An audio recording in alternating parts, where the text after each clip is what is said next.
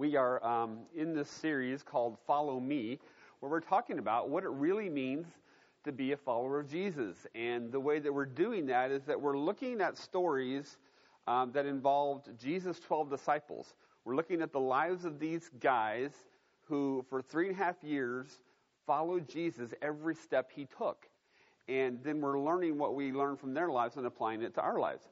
The first couple of weeks, we looked at a couple of stories where Jesus took his disciples on a couple of trips.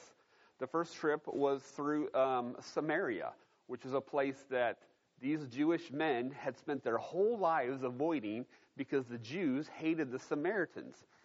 But Jesus wanted them to understand that following Jesus means allowing him to expand the limits of his love that's expressed through him.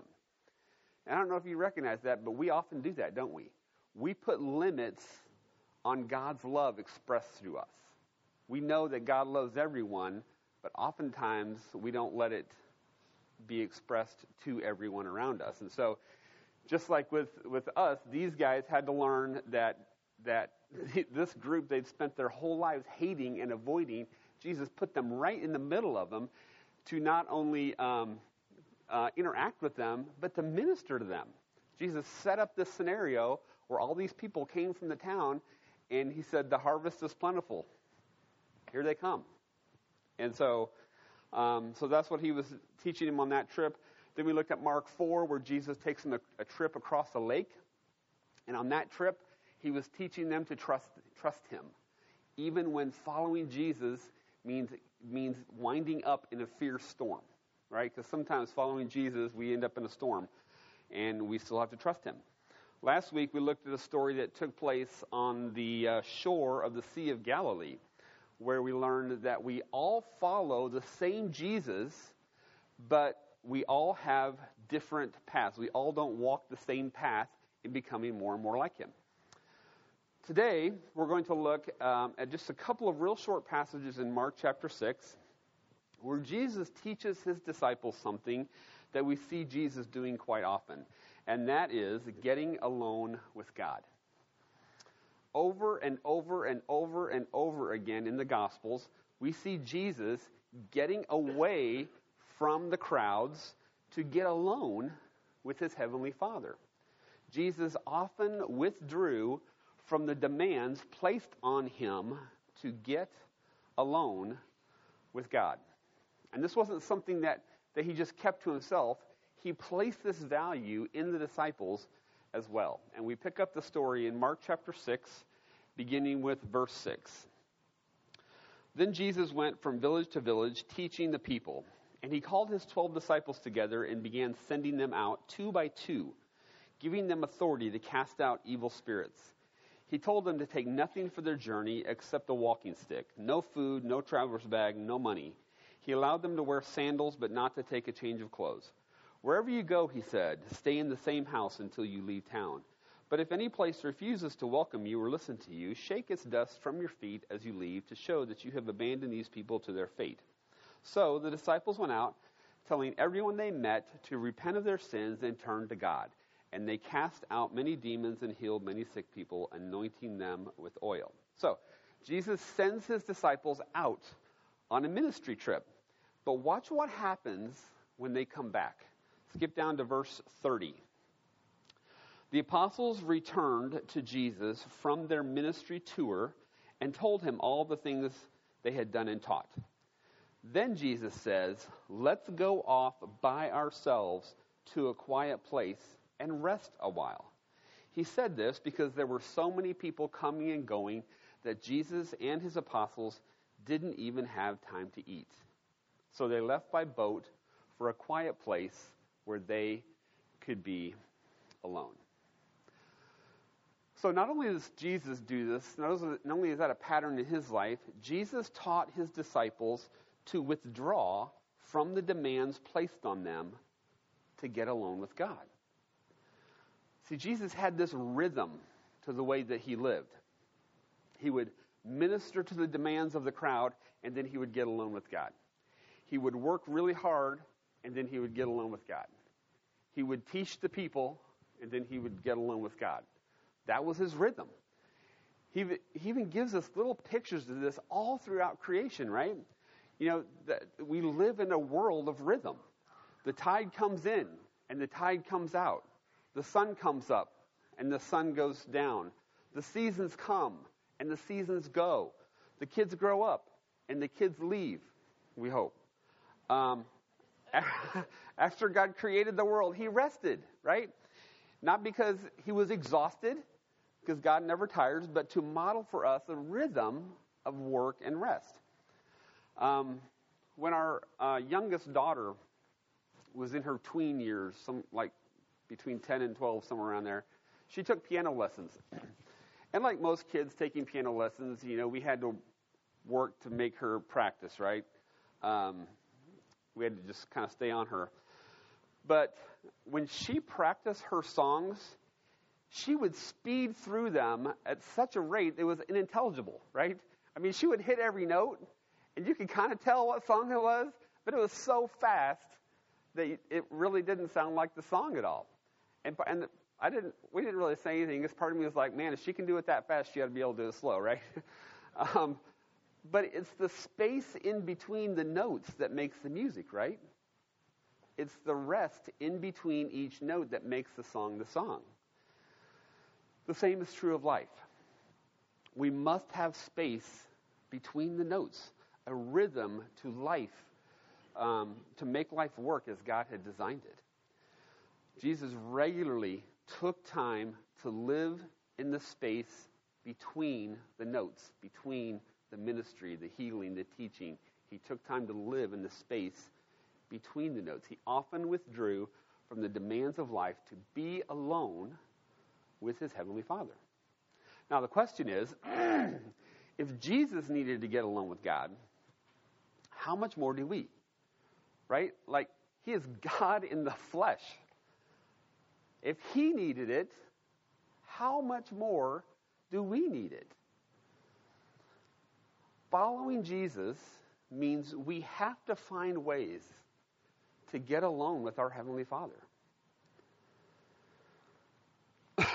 We have to find ways to do that.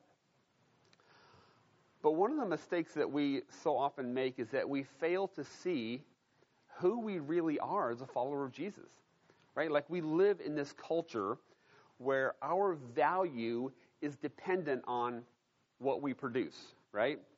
Right? There's or how productive you are.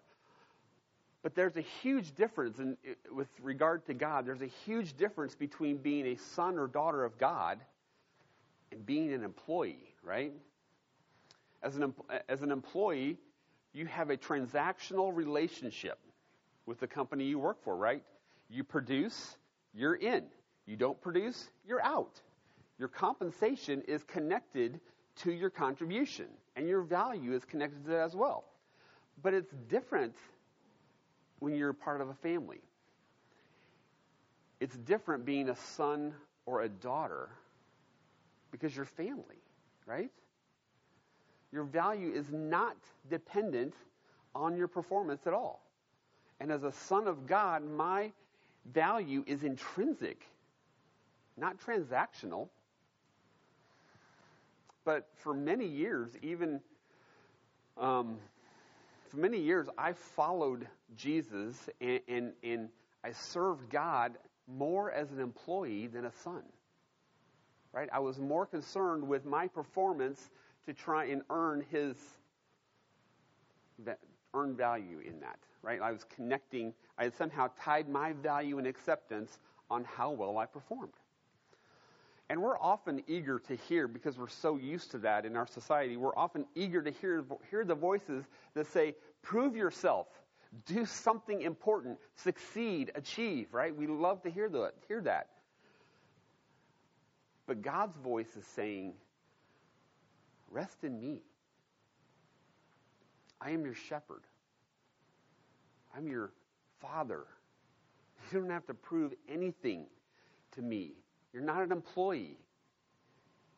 You're my son. You're my daughter.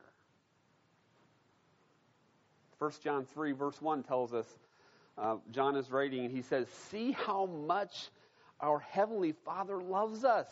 For he allows us to be called his children, and we really are. I mean, there's no language of performance there or achievement in that verse. And when that finally clicks that you don't have to prove yourself to God, you don't have to perform for him, then you can just rest in him, just like Jesus did. You don't have to be an approval addict with your relationship with God. Another problem that I see so frequently is that we lose sight of taking care of our spirit man. And I want to illustrate what that looks like. So I need 3 volunteers just to come on up here. 3 guys, come on up. All right, there's 1, there's 2. Need 1 more. Come on, somebody be brave. Yeah. Okay. So, since I need a couple chairs too. Brad, since you were the first one up here, you get to be the flesh part of us. So we've kind of used illustrations before, right? Like we're made of 3 parts, right? We're just like God is. We're made in the image of God. God is 3 parts: Father, Son, Holy Spirit. We're made in his image. We're also 3 parts. We're body, soul, and spirit. Okay?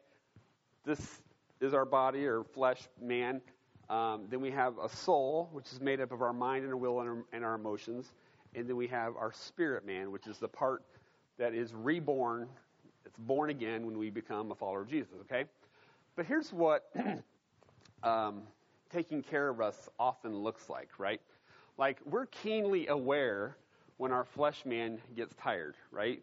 When our flesh needs to be replenished and rested, right? So here, take a seat, take a load off, man. Here, let me take care of you.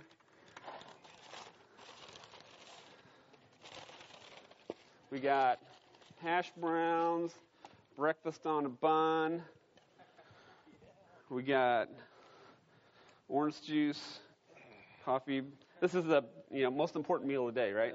And it takes care of all the food groups, right? We got the meat group in there. We got protein. We've got the bread group. We got fruit group right here, and of course the caffeine group, which is most important, right? So we have no problem taking care of this guy, right? And then we're also kind of keenly aware when we need to rest our mind and our will and emotions. And so, come on, dude, come on, take a break, right? Have a seat, pop on your favorite TV show. Maybe what's your favorite show? Don't think about anything. Don't have to make any decisions. Just watch your favorite TV show. Oh, and while you're at it, why don't you just binge watch, right? Just binge watch your favorite show, and there you go. You're set. Don't make any decisions. Just rest your mind, rest your emotions, right? But we often overlook that. Look, our spirit man, right? And then we think, oh, shoot, I forgot. Come here. Come on, man. Just take care of you too. Here. Take a quick seat right there. And here you go. We remember the little devotional we had sitting on our desk at work. There you go. Right? If I wouldn't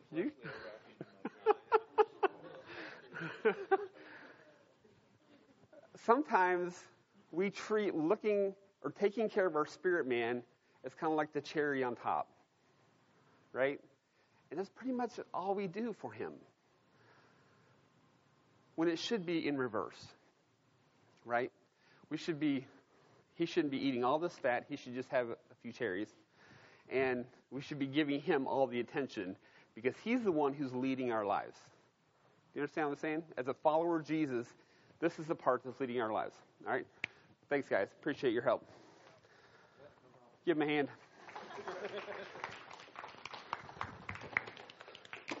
Okay. So the point is this.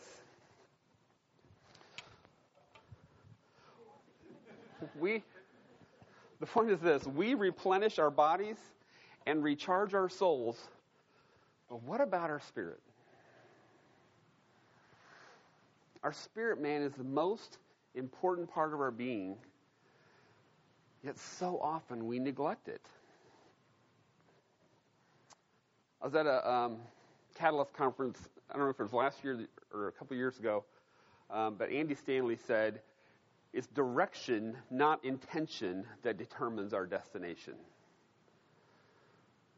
See, what we often fail to realize is that my life is on a path. It's in a direction. It's headed to a destination, right? What I am doing today was shaped by what I did yesterday. Who I become tomorrow will be informed by what I do today. And I am writing a scene now that will influence the final scene. And so we have to learn how to take personal pit stops so that we can consider where we're headed and make mid-race adjustments. In his book, In the Name of Jesus, Henry Nouwen identified in his own life how our life can kind of get away from us. Listen to what he says. He says, I began to experience a deep inner threat. As I entered into my 50s and was able to realize the unlikelihood of doubling my years, I came face to face with the simple question, did becoming older bring me closer to Jesus? After 25 years of priesthood, I found myself praying poorly, living somewhat isolated from other people, and very much preoccupied with burning issues. Everyone was saying that I was doing really well, but something inside was telling me that my success was putting my own soul in danger. But Jesus teaches and models for us a better way. He said multiple times that everything he taught and everything he did, he only did because his Father told him, right? Multiple times in the gospel, we see him saying that. He only says what his Father tells him to say. He only does what his Father tells him to do. But how would he ever know what to do and say if he didn't spend time with his Heavenly Father? See, Jesus got alone with God to get everything he needed to do what he was put here on earth to do. And the same is true with us. Our Heavenly Father is there to meet your every need. He is there for you when you need rest. Matthew 11:28, Jesus says, come to me, all who are weary and carry heavy burdens, and I will give you rest. You realize he's not talking about physical rest there, right?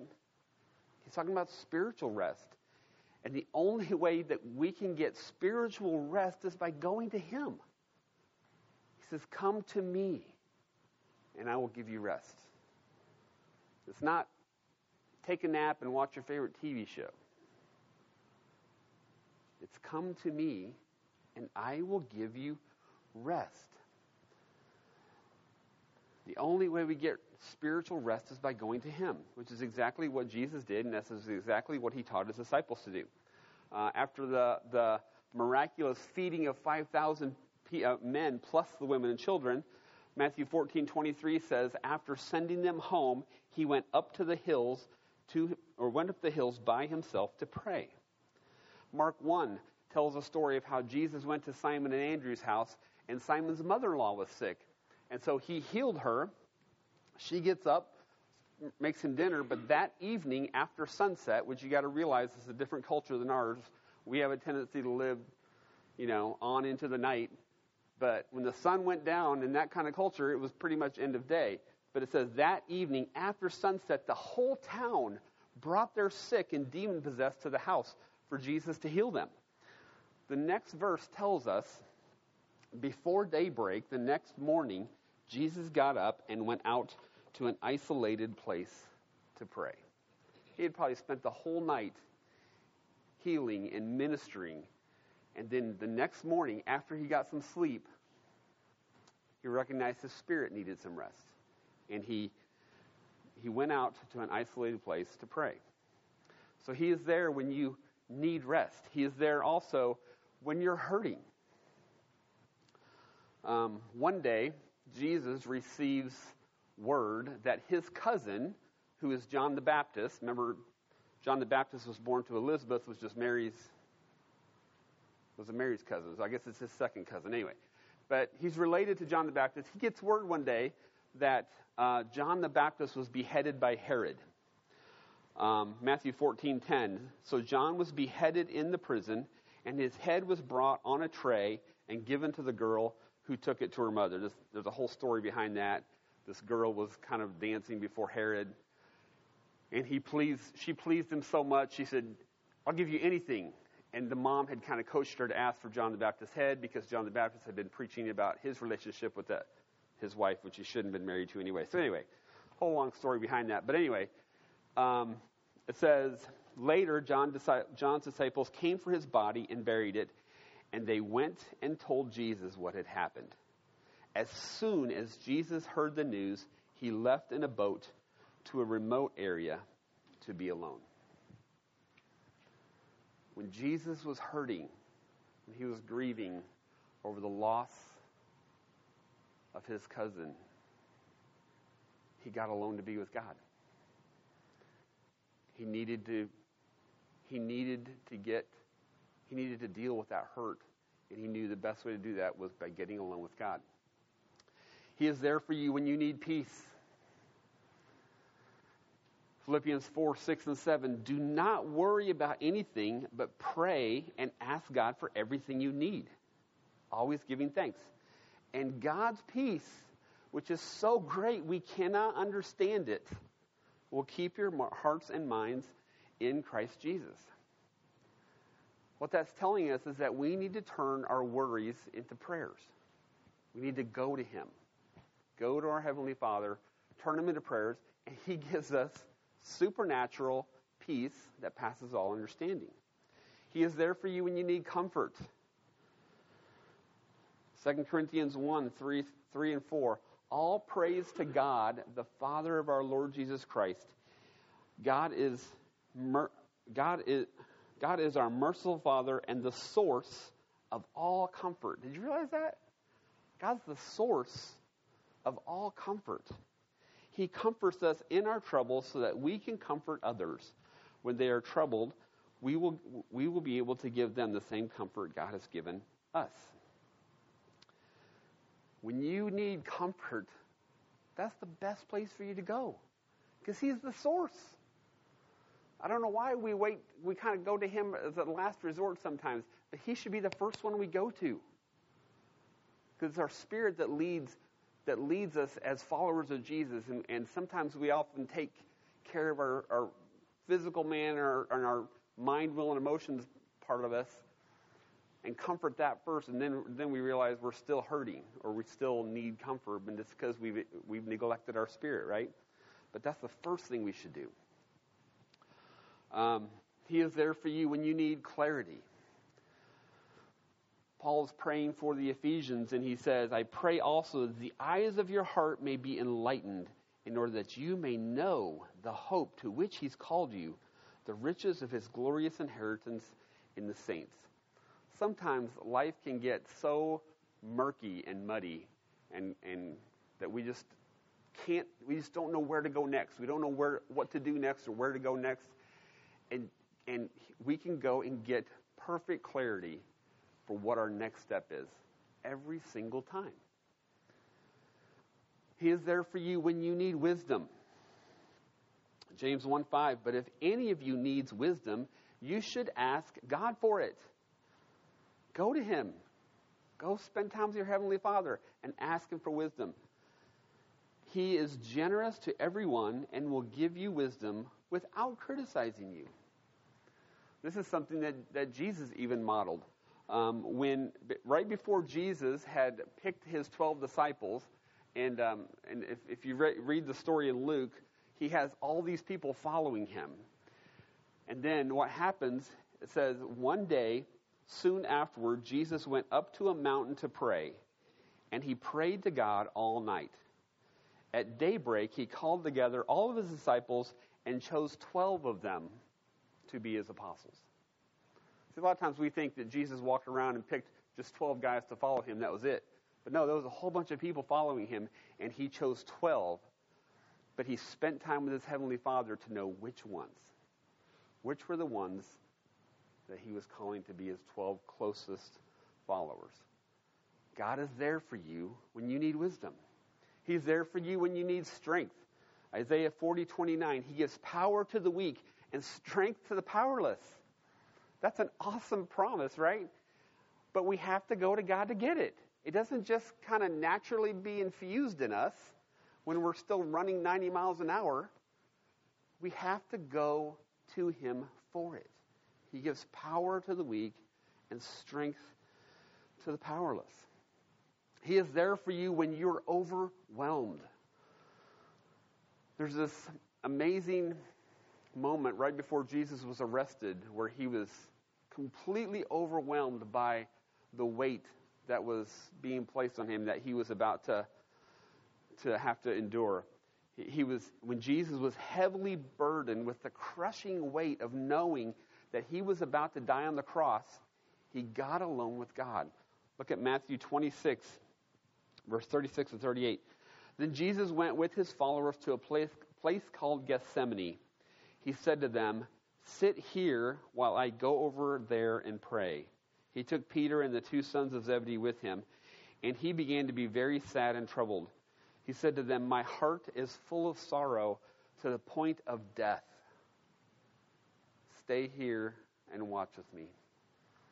Jesus was completely overwhelmed by what was coming. He was about to have the sin of the world placed on him. He was about to die for all of us. And he was overwhelmed, and so he went to his heavenly Father when he was overwhelmed. But there's something else that happens in that moment. And this is the next point. He is there for you when you need to surrender to his will. Because sometimes we just need to surrender to his will. The story goes on in verse 39. He went on a little farther and bowed his face to the ground, praying, "My Father, if it is possible, let this cup of suffering be taken away from me. Yet I want your will to be done, not mine." In his book, Uprising, Erwin McManus identifies something that I think we all kind of contend with. He says we have to ask ourselves, am I really trying to discern God's will? Or am I or determined whether I want to do it? Right? Sometimes we focus so much on praying for God's will for so long that if we're really honest, we're trying to determine if we really want to do it. We already know what it is. We spend a lot of time trying to determine if this is something we really want to do. And in this incredibly vulnerable moment, Jesus spent in the Garden of Gethsemane, we see the struggle of what his flesh didn't want to do and actually surrendering to God's will. It's a struggle that we all face, right? Sometimes our flesh doesn't want to do what we know God is telling us to do. And getting alone with God helps us to surrender to his will. And I think he also, in that moment, gives us courage so that we can do that. I think when going to him and surrendering to his will, I think he helps give us courage to obey his will. See, when I've done what I believed to be right and acted with spiritual courage, God has always been faithful to show up in those moments. Always. He has never failed in that. Now, do you realize that we've just scratched the surface on all of the needs that God can supernaturally meet by you going to him? I mean, we just highlighted a few of them here. We have more needs than we have time to address, but God's resources are unlimited. Anything you need, go to him. That's what he's there for. That's what Jesus modeled. That's what he taught the disciples. We've got to focus more on our spirit than our soul and our flesh. So what do you need? Do you need comfort? Do you need peace? Maybe you need to follow David's example and just go and complain. And cry out to him. Do you need rest for your spirit? It's the only place you can get it is by going to him. Are you hurting? Are you overwhelmed? What's going on? He is there for you. Maybe you just need to get alone with God and surrender to his will.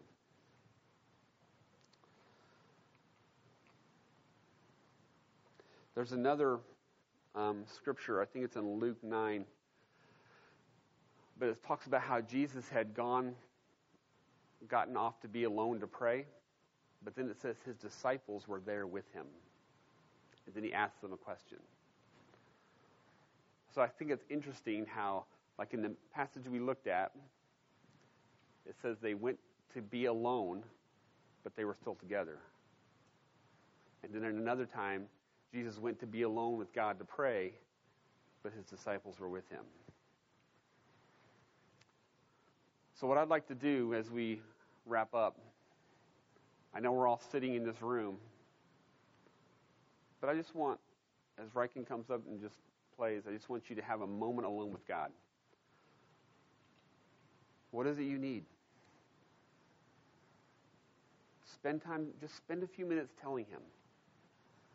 Do you need rest? You need clarity? Are you overwhelmed, frustrated, hurting? What do you need? Let's just take a couple minutes to be alone with God, even though we're all in this room.